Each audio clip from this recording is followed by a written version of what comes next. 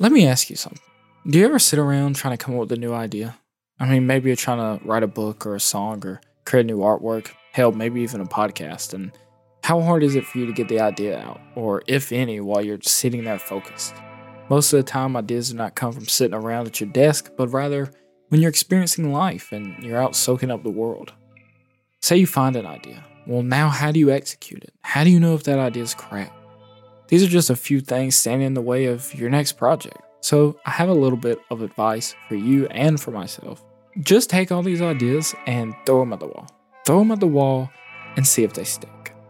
Maybe pick some of them back up, examine them, and try to figure out why they didn't stick and how you can make them even more sticky for the next throw. Because what's most important is that you just keep throwing. I'm Jacob Johnson. This is the Myers Row Podcast, episode 14, Somnath. Right after the break. This episode is brought to you by the Beautiful Bazaar Art Prize. If you are an artist, now is the time to enter the contest and showcase your work on their international platform and have a chance to win $50,000 in prize money.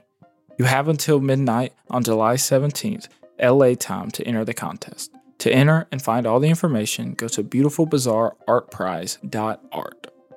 If you enjoy the podcast and want even more content while supporting us, head on over to our Patreon page at patreon.com/MyeredIsReal and sign up today for only $3 a month. That's less than 1 cent a day. Thank you for your support and enjoy the episode. Say hello to Somnath Pal. My name is Somnath Pal. I'm from Mumbai, India. And I work in the visual arts in various capacities. I work as an art director for a VFX studio based out of India. I also do my own like illustrations, artworks, personal artworks. I sometimes write as well. So I'm also collaborating with a few film directors and I'm writing screenplays for them. And if I get some time, I try to work on my short animation, which is what I love doing. But animation is super hard, so I have to juggle around a bit. As you can tell, he has quite a number of skills and interests, but it wasn't always that way. So let's go back to the beginning. Somnath's father had him at a much later age in life and was an artist himself.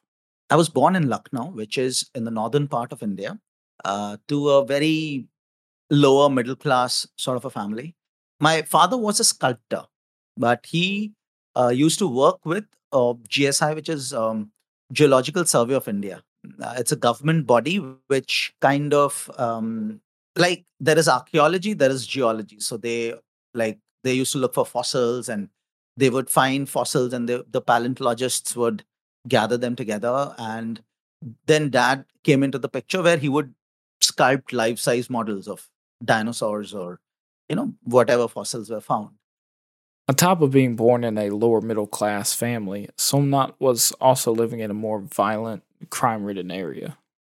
If I consider my upbringing from a child, I grew up in a very patriarchal sort of a society. And there were bullies all around. I was never a bully sort of a guy. And the part that I said, Lucknow, it belongs to this region called UP.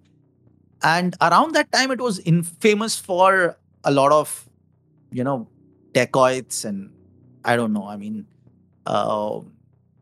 goons and all of that. In some ways, like the mafia in the West, say in New York, because a few prominent goons were coming out of that region. UP was infamous. UP and Bihar were the two states who were sort of infamous in that way, in Indian country sort of context. I love the place that I was brought up. I love the culture of Lucknow. Lucknow has a different shade to it as well. But yeah, this was also this aspect. And people are generally a little aggressive. The way they talk, the way they, it has a flavor of that. Like I have seen violence and I have seen violence in a very, they have been okay about it. You understand? It's such a scarring idea itself, but I have seen that happen in my surroundings. Growing up in this rougher environment and dealing with not having as much money growing up, did you feel that when you were a kid, or was it not until looking back later that you kind of realized the situation? Uh, it was definitely there. Um, so I, fortunately, back then, at least the place where I went to study was, the education was still affordable, even for my father. But like I could see the difference. I knew that, you know, from my early school days, I never had the finest stuff. When things got torn, I had to stitch them and carry on with it. I did not really have the liberty to throw my shirt away and get a new shirt, that sort of a thing. I rarely had, like, I had TV privileges, television privileges, but I had a small black and white 14-inch television. And that was because my father was forced to buy it. He never wanted to buy it, but he was forced to buy it because there was a very popular show in India back then called Ramayana. It's an ancient mythological sort of a rendition of like a show. And I used to run to my neighbor's house to see that.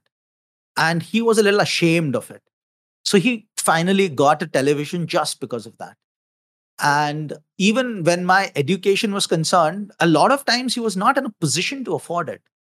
But the good thing about my father was that he would find a substitute which was still entertaining. Like when I was in my sixth or seventh standard, people were getting into the habit of reading, like, what do you call, Hardy Boys and all of those. Like all the cool guys in my school were already reading and discussing, and I used to feel a little left out. And I used to chase my mom, but those things, even for our standard, were damn expensive. Like they were, I don't know, they were like $1.50 back then, you know. uh, and even that $1.50 back then was around 50-60 bucks. It's a, like, there are more important needs to be taken care of. That was not on the priority list. I used to figure out, I would do stuff for people in exchange for money. I never told this to my parents because they would have never approved of it. But I was like, okay, I will draw a sketch for you, but you got to get me. And it was not always money, but it was like, you'll have to get me that, that sort of a thing. So that is how I kind of found my ways And what was your relationship to the art while growing up? up until, like, even when I was in my engineering, I used to draw, but it was more of that idea of, attracting attention. I could never, honestly, I could never think of, like, it never crossed my mind that I could make a career out of it. Honestly, my parents weren't even aware of the fact that, like, there is this college in NID, which is a institute where you go for a bachelor's course in animation. Like, they would have, I'm sure if they knew about it, they would have definitely sent me there. And I kind of, because I was always in that, engineering route, I have to, and I used to get good grades in school. So you kind of make friends with people who have similar interests. And I ended up making that, and all of them appeared for engineering, and all of them got into, like, all the premier institutes in India, like the IITs and everything. And while his dad was an artist himself, he knew the struggle he had to deal with, and he didn't want that life of an artist for his son. Dad never really wanted me to be an artist. Like, he never discouraged me, but he saw that he struggled a lot. So I was encouraged to pursue something which is, and you have to understand, this is India of the 90s. India was allowing foreign investors to come and open plants in India, and it was booming that way. So a thriving culture for the IT industry and engineering in various capacities was something which was building up. So he decided to go to engineering school in the hopes of having a more stable career. But turns out he didn't enjoy it at all. Once he told his family he hated his job and wanted to go back to school for art, it didn't go over so well. I ended up becoming an engineer. I graduated in 2007 as an electrical engineer. But sadly, I didn't enjoy it much. And I upset my parents when I said that, I empathize from their point of view because they did not have the means to kind of fund another education. So when I took that decision, I had to like really like I upset a few people. Somnath wanted something else in life, and he had already tried the safe route, and he knew he couldn't live his whole life in this job he hated. So, looking back, he had always noticed that in school and anytime they had an art project or a part of a project that involved some form of art, he was the one in charge and making it happen. Luckily, a friend noticed this side of him and suggested he go to this 2 year animation course he had heard about. And I then took a 2 year animation program in IDC, which is based out of Bombay. The course was fun, uh, but it was challenging in the sense that many of my um, co-mates, as in mates, as in the the course that we were pursuing, they were from in some way the art background itself. Either they had done some sort of fine art. I think apart from me, just a couple of other guys were from non art backgrounds. So I struggled to kind of cope with the course. Sorry. When applying for the course, Somnath realized he was very underprepared, but he knew this was something he wanted, and he wasn't afraid to put all the work in and throw everything he had at that wall until something stuck. See, the thing is that all my sketches were the back pages of my notebooks. They were not artistic pieces which have been framed or compiled or kept for archiving. And this is where the engineering bit comes into. I have to get into a course. I need to understand and do my research well. So I called up people where I wanted to take up the course. When they didn't answer, I was audacious enough to call the faculty.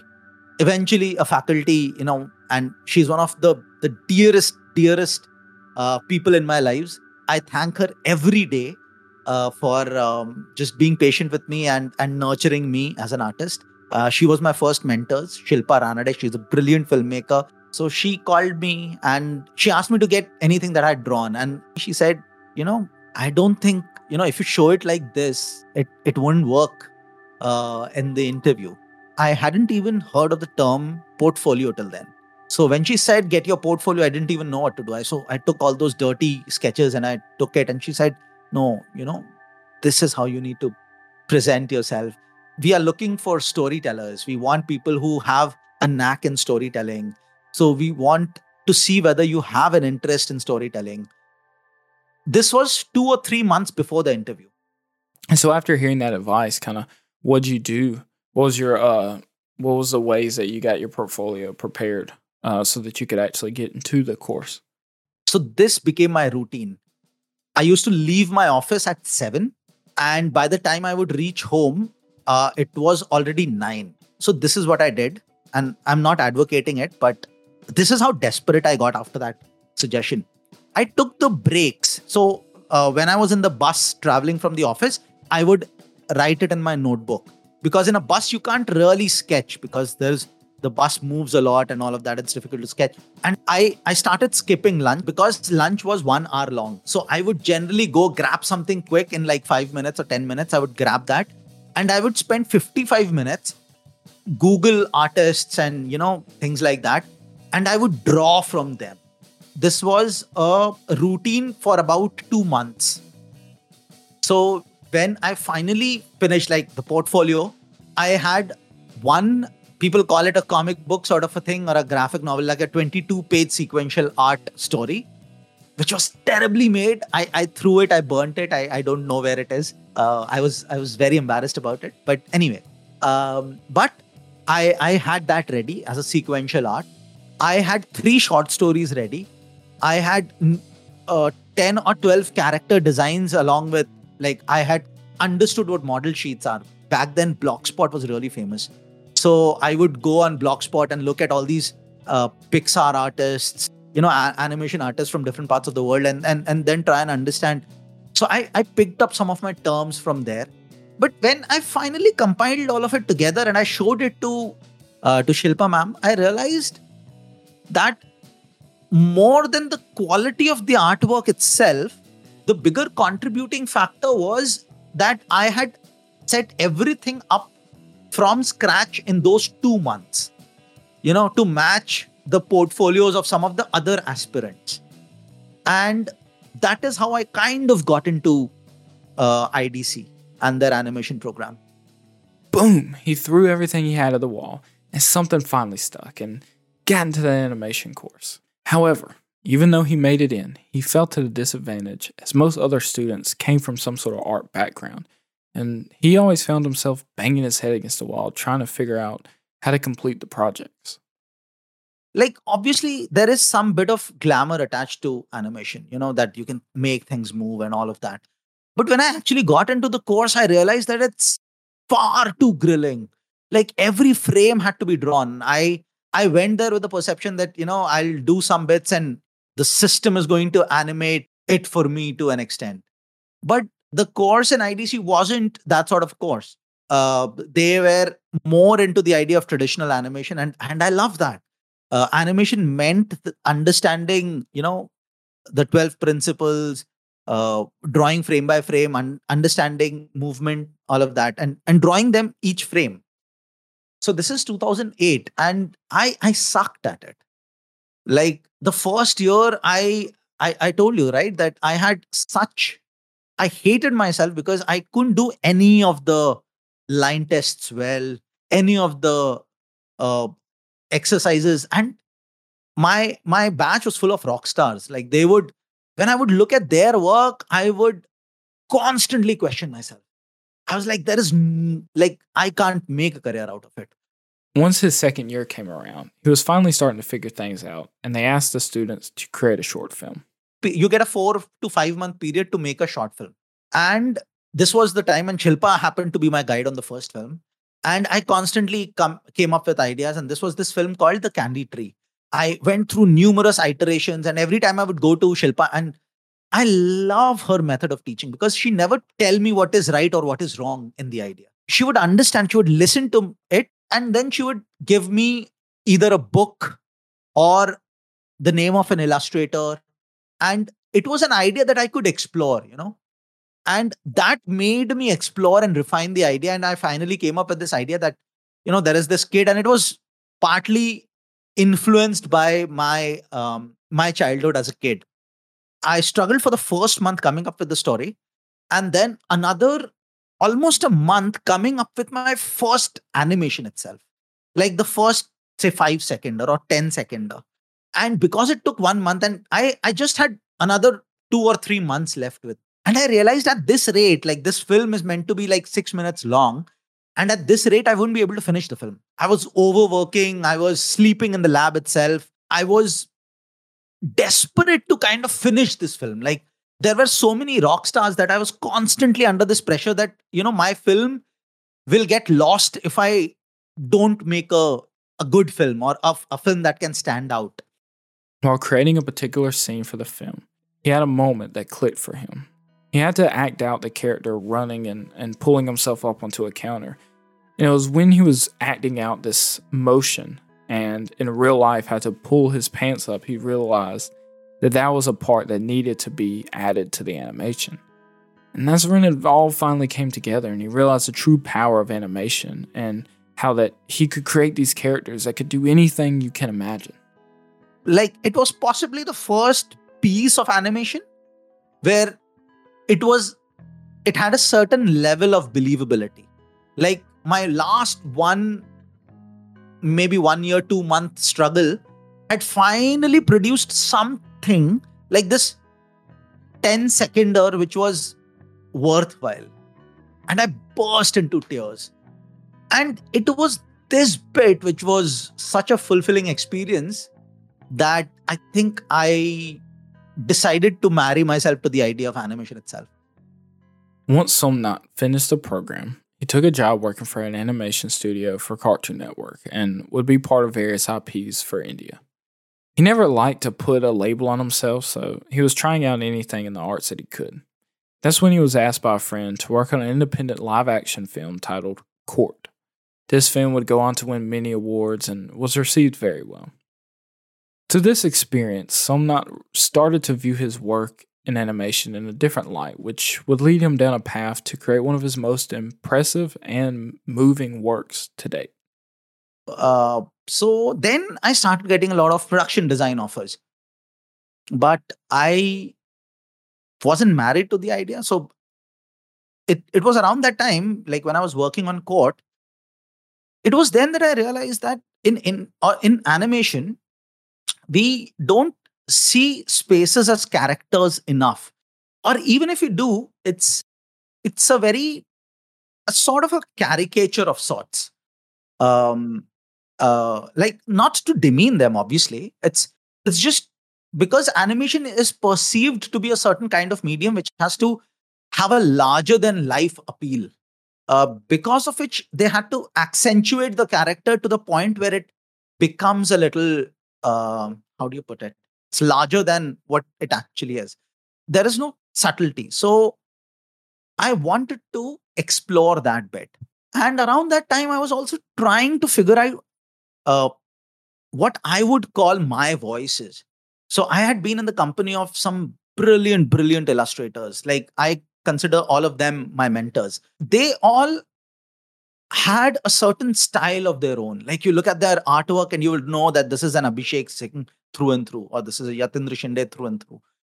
And I was dabbling with the idea of, where would I be? What would I want to do? I was getting sensitized to my cultural context. So it made me look within, where do I belong? What um, what is it that constitutes me? And in some ways, there is a bipolarity that existed even in that interpretation. One interpretation was the narrative fiction way, which is my animation way, where I was trying to create content which is culturally sensitive, where I would look at moments which are mundane and document them through animation. During this time, Somnath's father would pass away. This moment would weigh heavy on him, and he was thrust into now having to perform these age-old rituals and social traditions that the son does after the father's passing. This process didn't give Somnath time to properly absorb the moment he was living and process his grief, and it left him feeling very numb. Like, death is the most dramatic event that you can imagine in narrative fiction, right?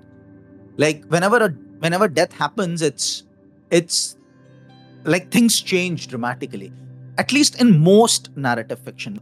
So my experience was very, very mundane. Like, and especially in India, death is surrounded by so many rituals. And I'm not saying, like, in each culture, death is surrounded by a lot of rituals, because it's only in retrospect that death actually gets its meaning. You know, till the person is alive, you don't really contemplate his whole life and attach meaning to it. But the moment he passes away, it's a very natural phenomena to add meaning to his whole existence. And all these rituals are kind of, they're meant to do that. But from a first person point of view, you don't really want that, right? The only thing that you want is this moment of aloofness, or this moment to just mourn, but you don't get that. So my whole experience was that I was totally numb throughout. Weirdly, I don't remember that ritual part at all now.